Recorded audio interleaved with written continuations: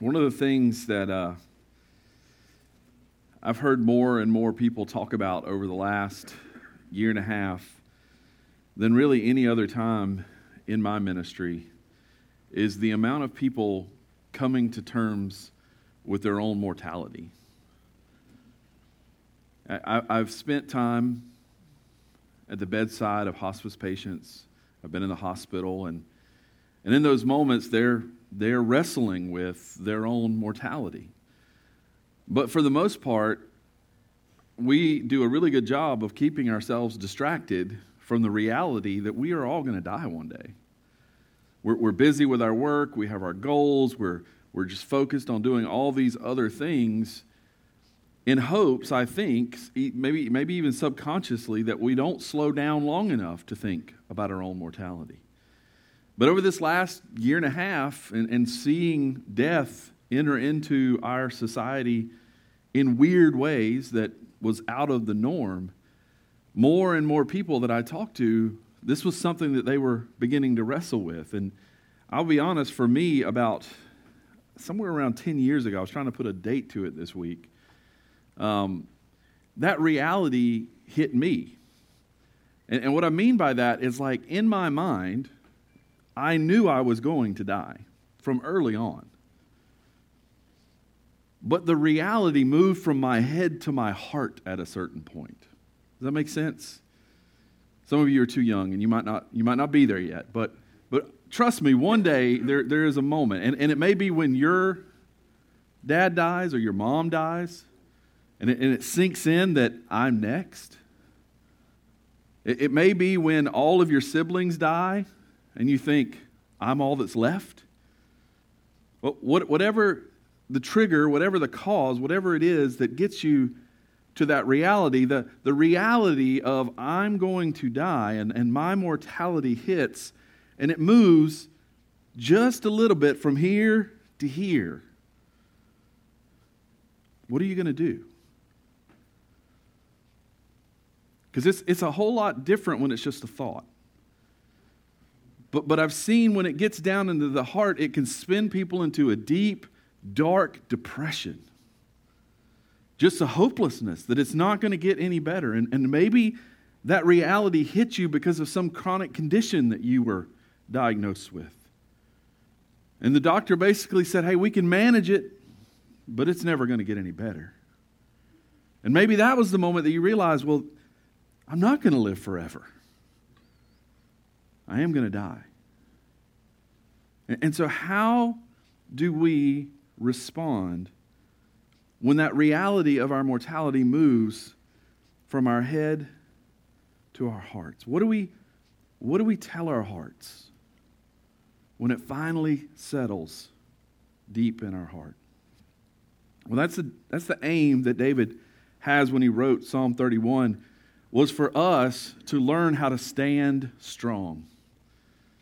That when that moment comes in our lives, when that reality hits us, when we are faced with the tragedy of death, the greatest enemy that we all have, are we going to stand strong? He wants us to be strong. Look at the end here in verses 23 and 24. I want you to see his main point that he's trying to make here before we get into the rest of the psalm this morning. Love the Lord, all you his saints. The Lord preserves the faithful, but abundantly repays the one who acts in pride. And then 24, be strong, and let your heart take courage, all you who wait on the Lord. This is David's argument. This is David's thesis in this psalm. This is what he's trying to do for himself, but he's also wanting us to do for ourselves this morning. And David's talking about a specific kind of strength here. He's talking about this inner spiritual strength of trusting God and waiting patiently on him when life turns against you. Walking as a believer, there are so many afflictions that come upon us. But there is a reality that we are going to suffer in this world. I know I don't know about you guys, but I grew up in a church that didn't really teach about suffering well. It didn't really teach me how to suffer well. It was almost, there was an underlying teaching, and I don't know that anybody ever said it, but it was if you were suffering, you were probably sinning. And so the way to address your suffering was just fish out that sin. Just do that, dig and dig and dig until you find that sin. And it wasn't until I started reading the Bible and realizing that there were people who weren't really sinning who were suffering. And it made me realize that again, and I'm not saying they taught it to me, but it was just a very subtle thing that was instilled in me, that if I was suffering, it was because I did something wrong. But the reality is godly people suffer in this world. It's going to happen. We can count on that if we follow Christ. But we can also count on the promise that God will ultimately rescue us. And we need to be strong this morning, and we need to wait for Him because He sees you this morning. He knows you this morning. And He preserves you and cares for you this morning.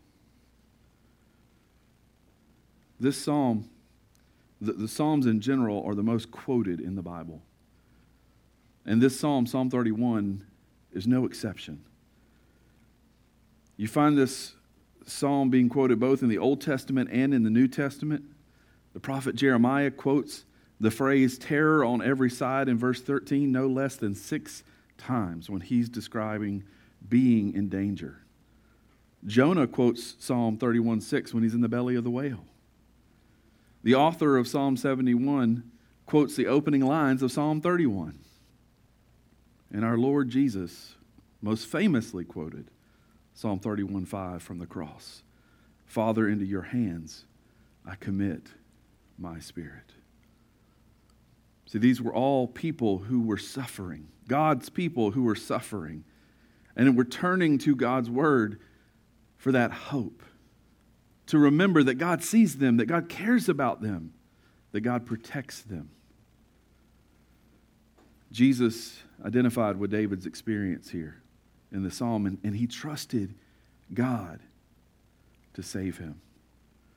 This morning, it is my hope, it is my goal that as you listen to this psalm, as you listen to David's affliction and his prayers and his songs of praise in this psalm, that you too will grow deeper in trusting God. Especially when your mortality begins to really move from your head to your heart. So I'm going to break this passage down into 4 sections.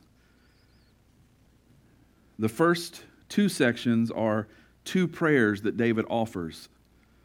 The first one is a prayer of faith in verses 1 through 8. And then second, he offers a prayer of grace in 9 through 18. So a prayer of faith and then a prayer of grace. And then David shifts gears in verses 19 through 22, and he gives us a song of praise. And then he closes with his words of application that we've already read, verses 23 and 24. In other words, how do I take these 2 prayers and this song and apply them to my life? So let's start with the first one here, a prayer of faith. David says, "In you, O Lord, do I take refuge," verse 1. "Let me never be put to shame." And this is a theme. As the Psalms were being put together, I want you to notice something as you're studying just in your own personal time. Pay attention to the Psalms that come before and after the Psalm you're reading. Because there's oftentimes a theme that's kind of tying this group of Psalms together. And through this one, it is being ashamed. And we're going to talk a little bit more about what that means in this passage. But if you notice in the Psalms that have kind of been leading up to this and the Psalms after this, there's this little thread that as the editor compiled and put together the songs in the songbook, he put them together in order for a reason. God does everything for a reason. And you find these little threads that kind of run through the Psalms as they were put together for public worship and put together for us in God's Word. He goes on and says, in your righteousness, deliver me. Verse 2, incline your ear to me. Rescue me speedily. Be a rock of refuge for me, a strong fortress to save me. For you are my rock and my fortress, and for your name's sake you lead me and guide me. You take me out of the net they have hidden for me, for you are my refuge. Into your hand I commit my spirit. You have redeemed me, O Lord, faithful God. I hate those who pay regard to worthless idols, but I trust in the Lord. I will rejoice and be glad in your steadfast love, because you have seen my affliction. There that is, you have seen. See, God sees you. Oftentimes when we're afflicted, when we're in that crisis, we feel what? All alone. David wants us to remember that God sees us. You have seen my affliction. You have known the distress of my soul. And you have not delivered me into the hand of the enemy. You have set my feet in a broad place. David begins this with a prayer of deep faith as he is pleading to God to rescue him.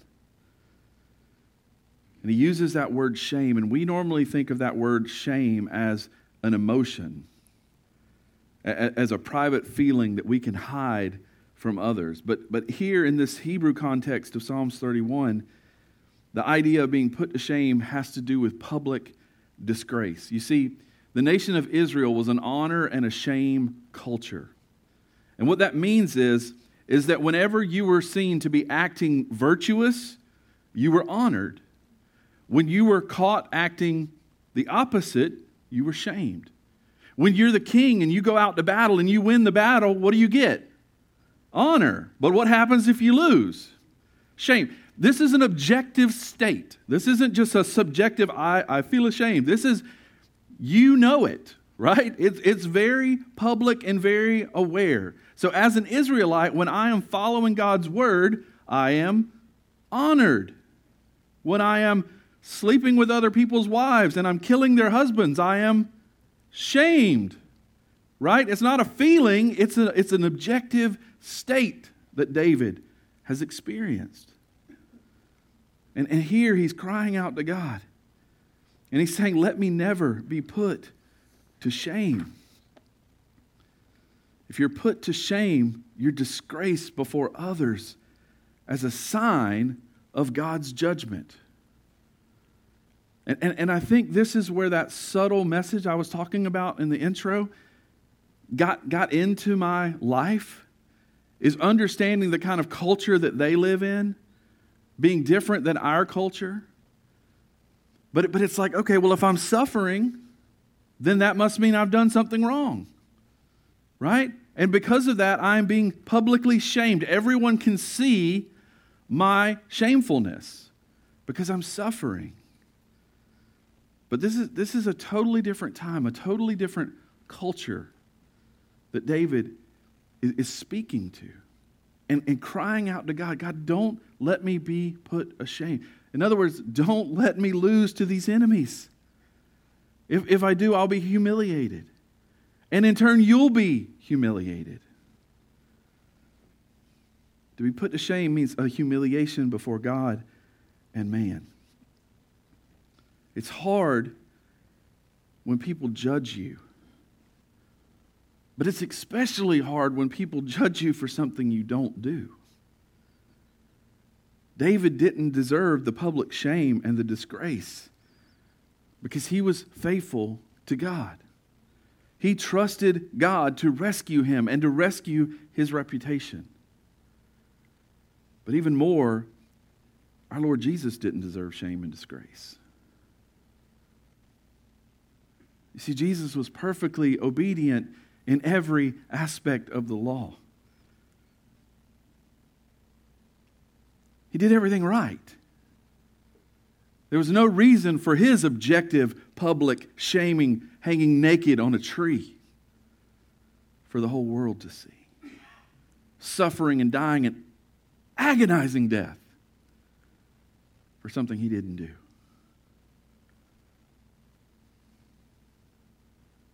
He was perfectly obedient and pleased God in everything.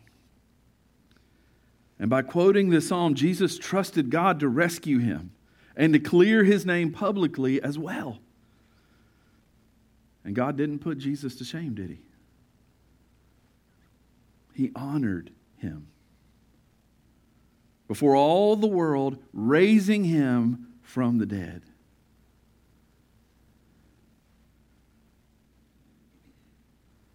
David's faith comes out as he's praying this prayer, especially in verses 2 through 5. Incline your ear to me, rescue me speedily. Be a rock and a refuge for me, a strong fortress to save me. These verses are interesting because David asked God to basically be what God already is. You catch that? He's asking God to be his rock because he is his rock. He's asking God to be his fortress because he is his fortress. He commits his life to God because God has already redeemed him. See, David is calling on God to be exactly what he already is. Last week in our small groups, we were talking about the attributes of God, and it's good to study those and understand those so that you can do the same thing, that you can, God, be sovereign in this moment. Be omnipotent, be all-knowing in this moment. I need you to be who you are. So why does David ask God to do or to be something that he already is? Well, David is claiming here to personally what he knows about God. These are the things that he has experienced about God. Spurgeon said we should learn from this that we may pray to enjoy and experience what we grasp by faith. We may pray to enjoy and experience what we grasp by faith. See, what David is doing is he's saying, I know these things about you, but I need that to move down into my heart. And I need to experience those things about you. It's not just about head knowledge. I can know all kinds of things about God. But until it moves from here to my heart and I actually experience it, I have a move in my heart of experience that God is my refuge, I really don't know that God is my refuge. And so David is saying, look, I know this about you. I comprehend this. I can take a test and fill out all the right answers. But I need to know this about you. I need to feel and experience this about you. This isn't just about my head. It's about my heart. I know it by faith, but I want to experience it in life. Hence Spurgeon saying, we may pray to enjoy and experience what we're grasping by faith. We need to pray with our hearts what our minds already know. When we pray by faith, we ask God to be things to us personally that he says he is. Do we believe that God is our strength? By faith, we ask God to be our strength when we are weak. Do we believe that God works everything together for our good? Romans 8:28. Then by faith, we ask God to work. When we have an unexpected job loss, we ask God, okay, this is what your word says. Right? You say you work all things for good, so you must have a better job for me lined up somewhere. You must have some better opportunity for me that I'm just not seeing, and you needed to pull this away from me so that I would be able to see it.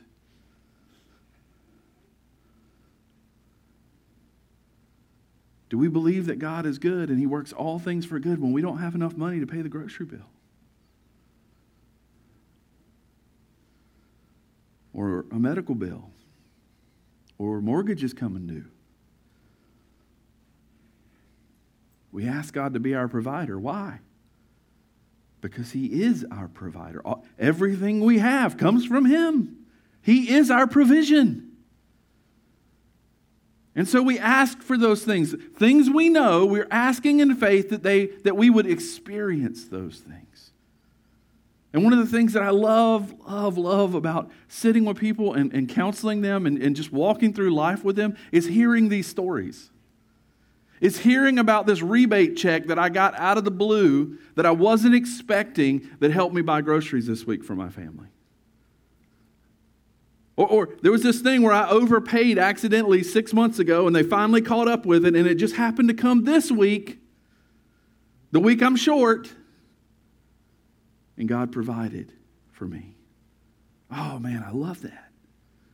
I enjoy that so much, just seeing God provide for people. Because there's a lot of times, I'll be honest with you, I'm sitting there thinking, how can I provide for this person? How can I help this person? And there's a lot of times I can't.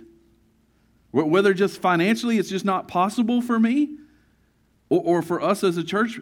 And yet God He just delivers. He just delivers.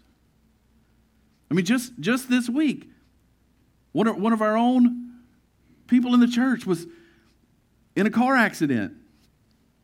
And you think, that's no big deal. Yeah, but the insurance had been canceled. But it got reinstated the morning of the accident.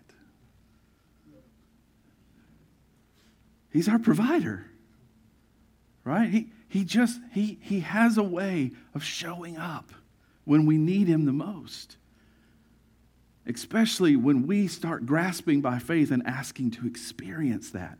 See, some of you haven't experienced this because you got it taken care of. You plan, you make your stuff, and you just do it yourself.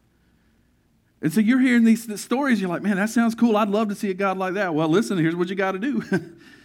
There's got to be some bad times. But when we start moving from just head knowledge about God and we actually experiencing God as our provider, as the one who is ultimately in control of every aspect of our life, who is our strength. When we stop being our strength and we let Him be our strength, we see amazing things. By faith, David claims for himself what he already knows about God. This morning, I want to challenge you. Are you claiming for yourself all the things you already know about God? Don't worry about learning anything new. Just take what you know, and are you claiming that and applying that in your own life this morning by prayer? This kind of faith is never more crucial than at the moment of death. You know, sitting beside people and watching them pass from this life to the next life, I've noticed some things. You know, one of the things I've noticed? I have never had a political discussion. Not one. We didn't talk about sports teams. We didn't talk about the latest TV show and what's going to happen. You see, your priorities change pretty dramatically when you're laying on a hospice bed. Different things start to matter all of a sudden, way more than they ever mattered before. And for many, it boils down to a couple of things. Their relationship with God, or lack thereof, and their relationship with their family, or lack thereof. Those are the two things I talk about the most when I'm sitting in a hospice bed or sitting in the hospital with somebody who's just been diagnosed with a chronic illness. Funny how your priority changes, right? Oftentimes the things that people talk about the least are the things they talk about the most. And the things they talk about the most, we don't ever talk about them. When we experience those moments in our life, when we get, David had a lot of them. I don't know if you noticed this yet about the Psalms. David had a lot of moments of death. There was a lot of times that if we didn't serve a God that didn't miss, right, David would have been a goner. I mean, David's hiding in a cave that the guy looking for him walks into to use the bathroom. Right? He could have been a goner right then. But God had a plan. God was working through his life. But David experienced lots of moments of like, is this it? The lightning's popping all around and I'm standing in a field. But it wasn't his time yet. Because God doesn't miss. And David, in those moments, wrestled with his own mortality. And where David ran to was to his God, to his refuge, to his strength, to his provider. The word spirit here in verse 5 is the very life of a person. In other words, the animating force that makes us alive. Since David is entrusting his spirit to God, he is convinced that God is able to continue life even after his body dies. This is why Jesus quoted these words when he hung on the cross. It's a powerful declaration of his belief in the resurrection. The previous psalm, Psalm 30, is a resurrection psalm. It talks about the resurrection, and the hope of the resurrection is at the heart of Psalm 31 as well. Because life doesn't end at death. God promises to extend it beyond the grave. And then we see in these last two verses a prayer from David's heart.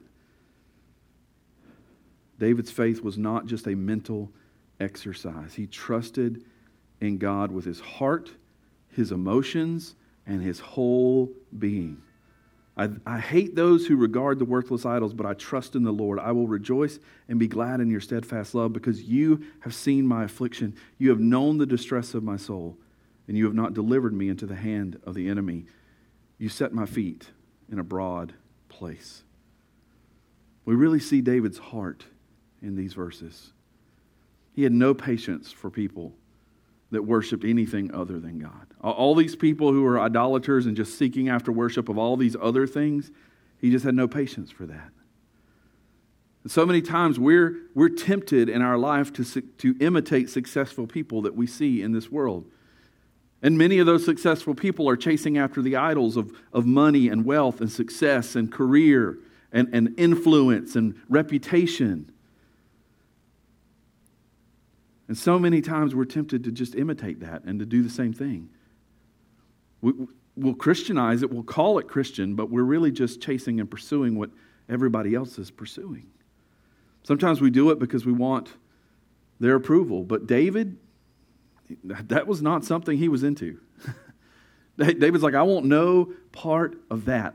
Anything that the ungodly are doing and chasing after, I don't want to be associated with that. In fact, he uses the language that I hate that. Right? It's strong language. He hated them for hating God. If God has saved you, if God is your refuge, there is a sense in which you cannot love those who despise Him. They insult God who has been so good to you. Now, if we ended the Old Testament and that was the end of our Bible, then that would be pretty easy for us, because hate, let's be honest, it comes pretty easy. But then the New Testament comes along, and in Mark 12:21 it says, love your neighbors as yourself.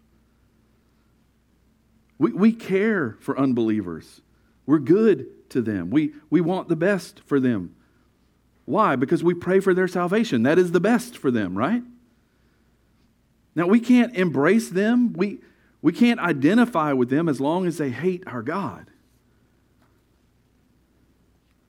But that doesn't mean that we don't love them, and we don't pray for them, and we don't care for them, and we don't serve them and help them.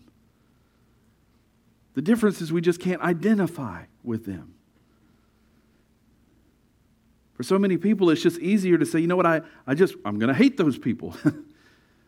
That's easy for me. I can just not be a part. I can not be around, and my life can be better. And yet, that's not what we're called to do. Jesus walked in amongst sinners. You're only here because Jesus reached out to a sinner and saved you. Hence, we are to go into the world, making disciples of every nation, tribe, and tongue. All those nations are filled with what? Sinners, people who hate God, people who are idolaters. That's our mission, folks. Now, we can't identify with them, but we can love them, and we can serve them, and we can minister to them. And by doing that, it doesn't mean we're woke all of a sudden because we love them and we care for them, as long as we don't identify with them. David, he sang for joy in verse 7. I will rejoice and be glad in your steadfast love, because you have seen my affliction. You have known the distress of my soul. It's the steadfast love. This is one of those themes that you see throughout the Psalms. It's referring to God's covenant love, his covenant loyalty, that God has bound himself to his people like a husband to his wife. And he's faithful to keep his promises. So David rejoiced and was glad. God showed covenant love for David in 4 things we see in verse 7 and 8. First, as I mentioned, God sees. God sees you this morning. If you're here this morning and you think, man, I've been hiding from God, he doesn't know where I'm at, I'm off his radar, that's not true. God sees you. God also saw you last night doing whatever it was you were doing last night. He also saw you Friday night doing whatever you were doing Friday night. But listen, some of you people, he also sees you Monday morning when you totally forget him and you start pursuing work and money and career. He also saw that too. We have a God who sees us. But not only that, we have a God who knows us. He knows David's distress. He knows what's going on in his life. He knows where you are struggling. He knows the sins that you are trying so hard to kick, but you just can't do it on your own power. Third, God did not hand him over to the enemy.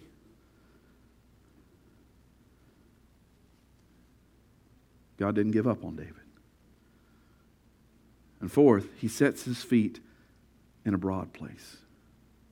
Now, what does this mean, a broad place? Well, if you're in the countryside of Israel and you're walking along the edge of a cliff and you have this narrow path that you're walking along and you're kind of hugging up against the mountain on one side and you're looking down into the valley of the other side, what wouldn't you give for a broader path? Right? A little bit more margin of error. That'd be nice, right? And so that's the picture that David is painting here. It's a picture that God is leading David into a place of safety and security. Rather than being hugged up against this mountain and one wrong step, one loose rock, and he's off the edge, it's now a wide path. My anxiety level is coming way down now. My fear is coming way down. It's a place of safety and security. But notice, God doesn't change his circumstances. Verse 9, be gracious to me, O Lord, for I am in distress. Where's David still at? In distress. My eye is wasted from grief, my soul and my body also. See, David knows by faith that God has seen him and is protecting him, even leading him through death. Men and women in the hall of faith, Hebrews 11, they didn't receive the things God promised in this life either. They welcomed them from a distance and waited to receive them in the next life. David has the same kind of faith. He sings for joy because God loves him, even though he has not yet received the things that God promised. Christ too looked forward. on that cross. He looked forward beyond the humiliation. He looked beyond the shame. He looked beyond the death to the joy that was set before him. If you and I are going to be strong this morning, if we're going to face that moment of our mortality, we're going to have to look past it.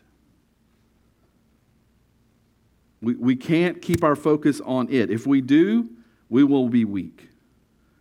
It's only when we're looking past death and to the next life and understanding what God has in store and waiting for us, then we, like David, can be strong. We, like Jesus, can be strong. We can even sing praise songs as we pass from this life to the next. Because we have a Father who sees us, who knows us, who will never ultimately hand us over to the enemy, and who will set our feet in a broad place. The next prayer that David prays is a prayer of grace. After that prayer of faith, David prays for God's grace and favor. And I love David because he's just so realistic, right? Be gracious to me, verse 9. O Lord, for I am in distress. My eye is wasted from grief, my soul and my body also. Isn't it awesome to know that you can pray in faith and still dissolve in a flood of tears that soaks your bed because you are crying and your body and your soul is just wasting in this grief? David knows that God has delivered him and will deliver him. And yet, David is honest with us. David shares his emotions with us and shows us what it looks like to trust him. One of the worst things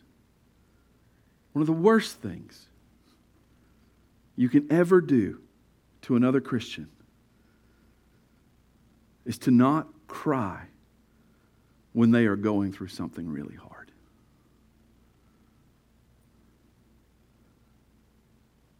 It makes me sick to my stomach when someone says, have faith. Don't get all emotional. Just have faith. You need to have more faith. You going to tell King David that? You going to tell Jesus that?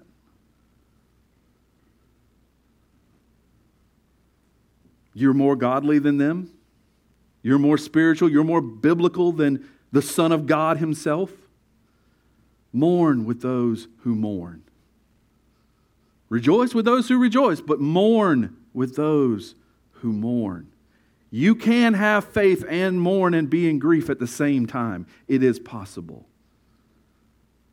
And sometimes the situations in our life are so overwhelming. Sometimes they come on so fast that we don't have a chance to do anything else but grieve.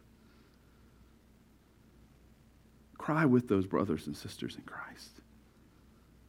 Weep with those who are weeping. David trusted God, and yet his eye was wasted with grief. Jesus trusted his Father, but he wept at Lazarus' tomb, even though he knew he would raise Lazarus. Why? Listen, folks, Corinthians reminds us our greatest enemy is death. And the good news is one day death will be put to death. Our greatest enemy will die. Oh, what a glorious day that will be. But until then, it's an enemy we all face. It's an enemy that takes our loved ones from us.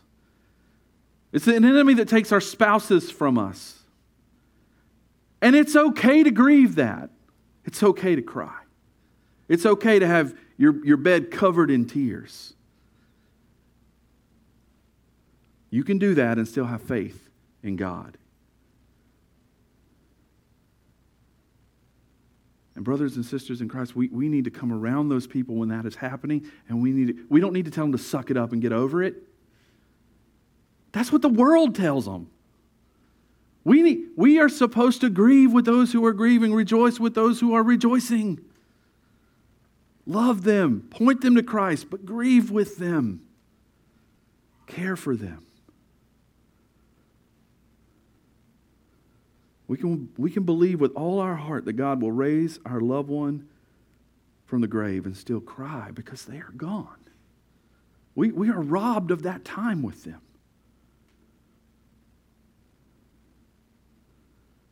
David then catalogs his distress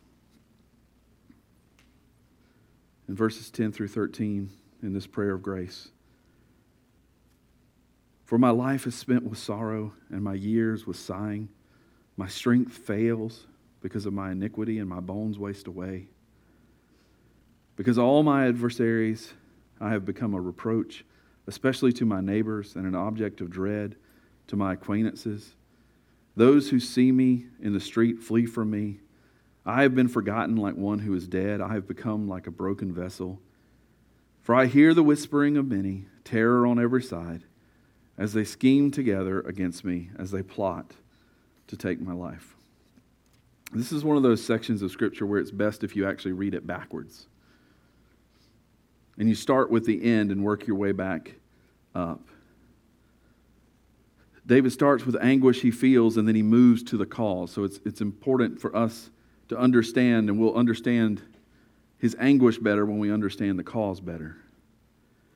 David's main problem is that he was surrounded by enemies. Right? People, in verse 13, people whispering in the corner. Right? Walking into the room and everybody hushing up and not saying anything. And they were planning to take his life.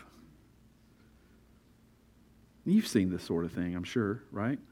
You've experienced this. You've come across a room and come into a room and the conversation suddenly stops, right?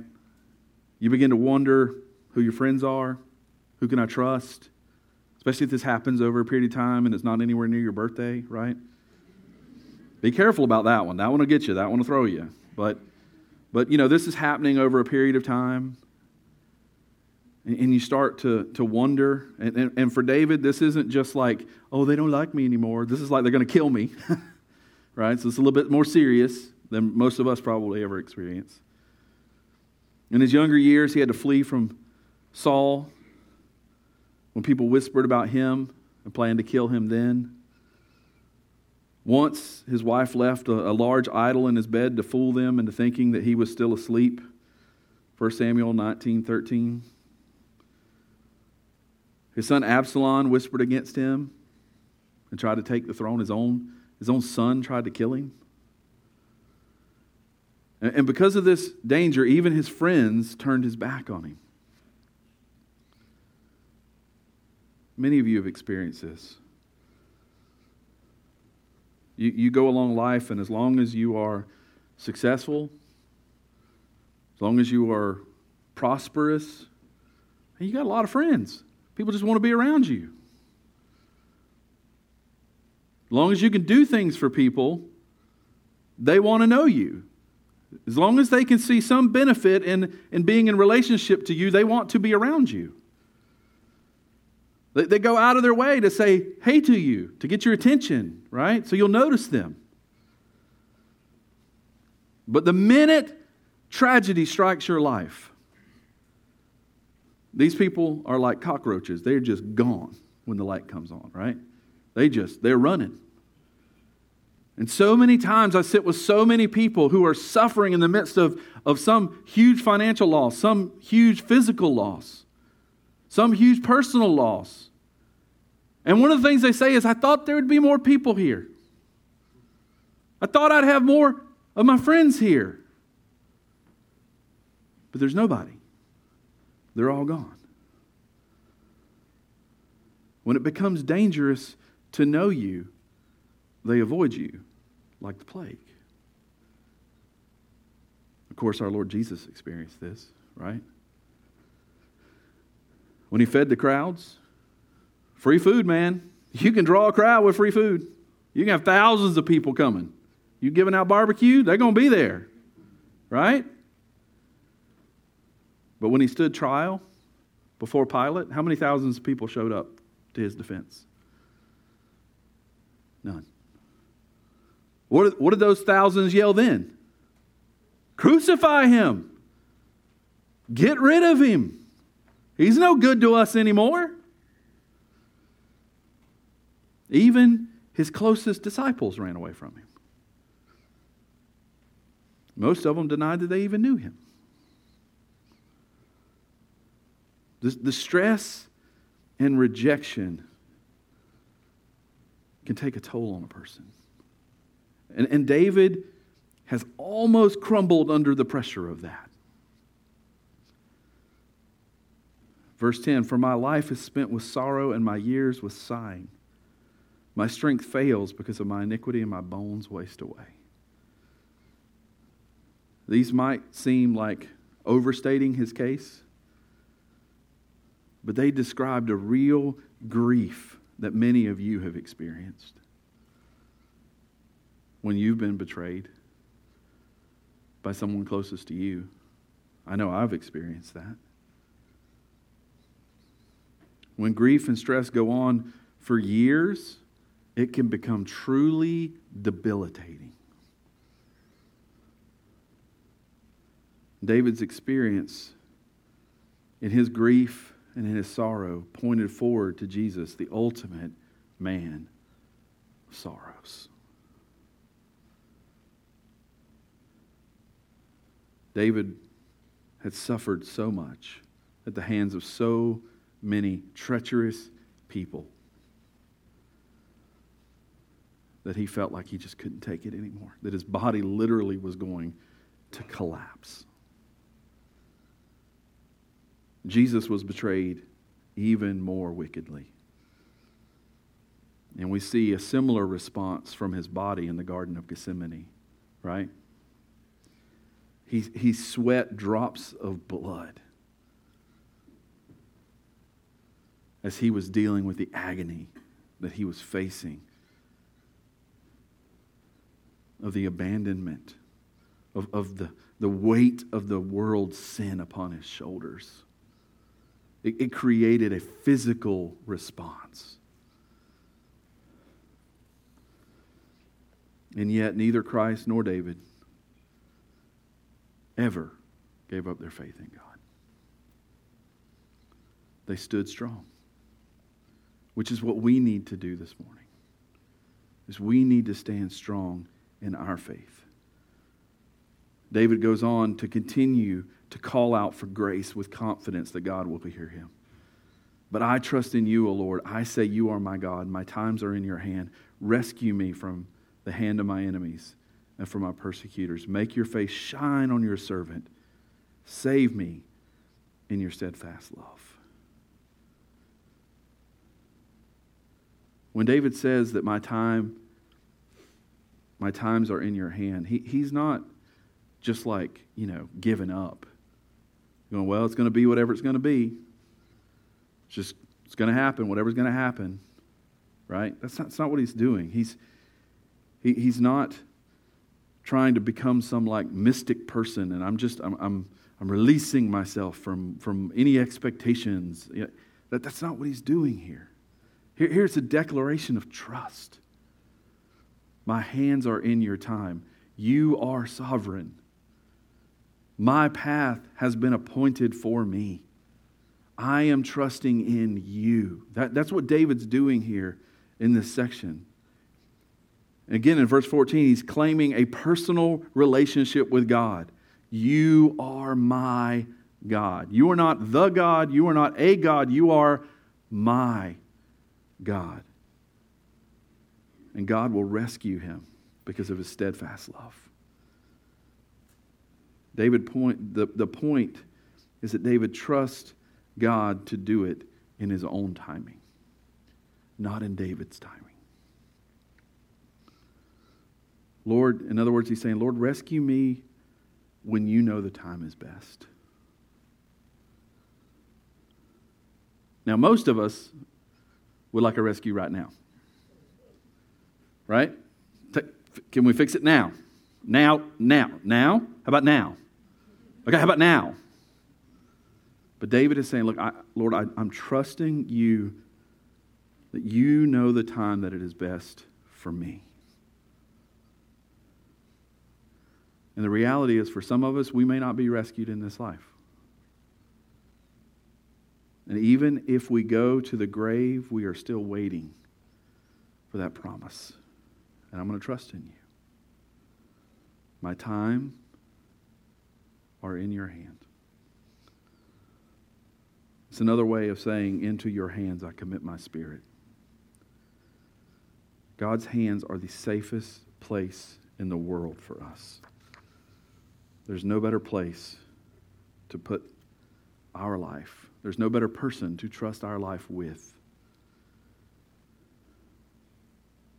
This is a comfort for us. If someone that we love has been taken away from us.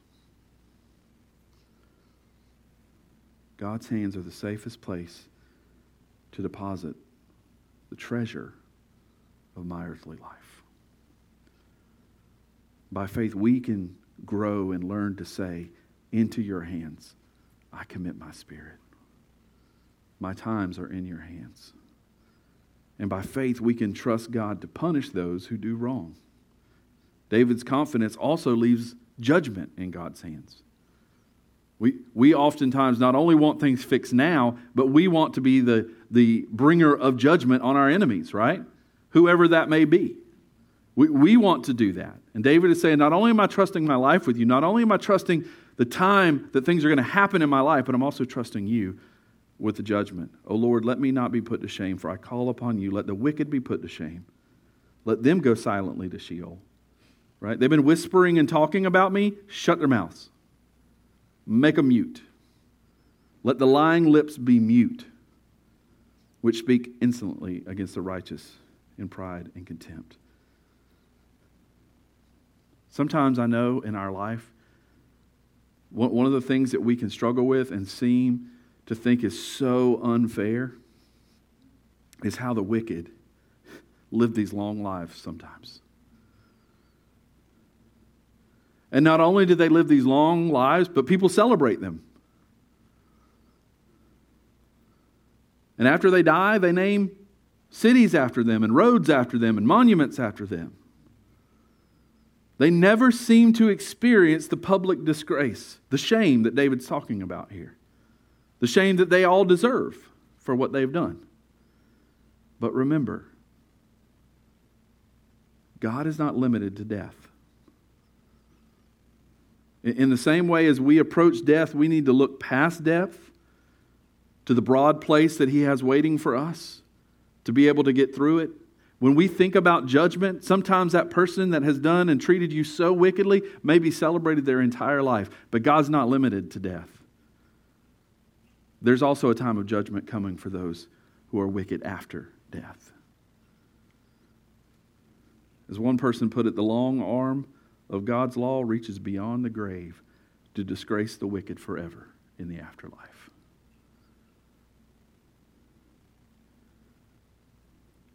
He has shame and judgment in store to everyone who speaks against Him and His people. David finally, though, moves away from prayer and into praise. He praises God for His goodness. Oh, how abundant is your goodness, which you have stored up for those who fear you and work for those who take refuge in you. In the sight of the children of mankind, in the cover of your presence, you hide them from the plots of men. You store them in your shelter from the strife of tongues.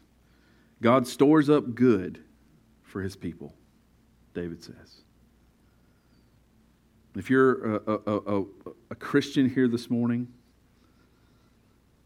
you can just imagine this storehouse that is just filled with row upon row and shelf upon shelf of goodness stored up just for you. God has a blessing, has blessings upon blessing waiting for His people. And He will give them to us before the eyes of the world.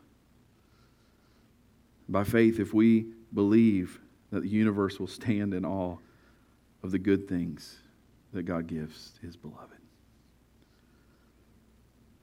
As Christians, death is not the end for us. God's goodness is stored up for us. He stores it up in His shelter. He protects it like a work of art in a secure vault. We receive His goodness today, of course, but we receive it in the midst of trouble and anguish and pain and suffering. And yet one day we can, with David, say, how abundant is your goodness. Again, notice that God hasn't taken David out of his trouble. And yet David blesses God. Verse 21, blessed be the Lord, for He has wondrously shown His steadfast love to me when I was in a besieged city. I had said in my alarm, I am cut off from your sight, but you heard the voice of my pleas for mercy when I cried for you to you for help. As a man of war, David had probably been under siege many times. The lies that surrounded him made him feel the same way, as though he was in a battle and he was under siege. He had all of these lies, all of these voices speaking against him. And David is relating it to that, going, that's how I feel. I feel like I'm under siege this morning. And maybe that's where some of you are. He was so terrified, and maybe you are too, because of all the accusations and the deceit that you are feeling. But David reminds us this morning that God hears and God saves. And that ends us with this, verses 23 and 24, where we started. Love the Lord, all His saints. The Lord preserves the faithful, but abundantly repays the one who acts in pride. Be strong and let your heart take courage, all you who wait on the Lord. If you're a Christian, you need to trust God when things get hard. Be strong. Wait for the Lord. Your times are in His hands. He rescued Christ. He'll rescue you. He'll rescue every single one who belongs to Christ. And the goodness that He has stored up, it's so much that it'll last for an eternity. Praise God. Let's pray. Father, thank You for Your word. Father, thank You for just allowing us to know that we have a God who sees us, who hears us, who understands us, and cares for us so much that we'll never be ultimately turned over to the enemy. That You have prepared a broad place for us.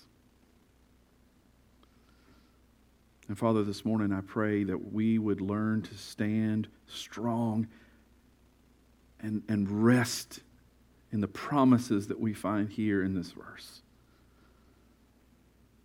And Lord, I especially ask that as we stand at that moment of realizing our own mortality, that we are going to die. It's not just a thought, it's a reality.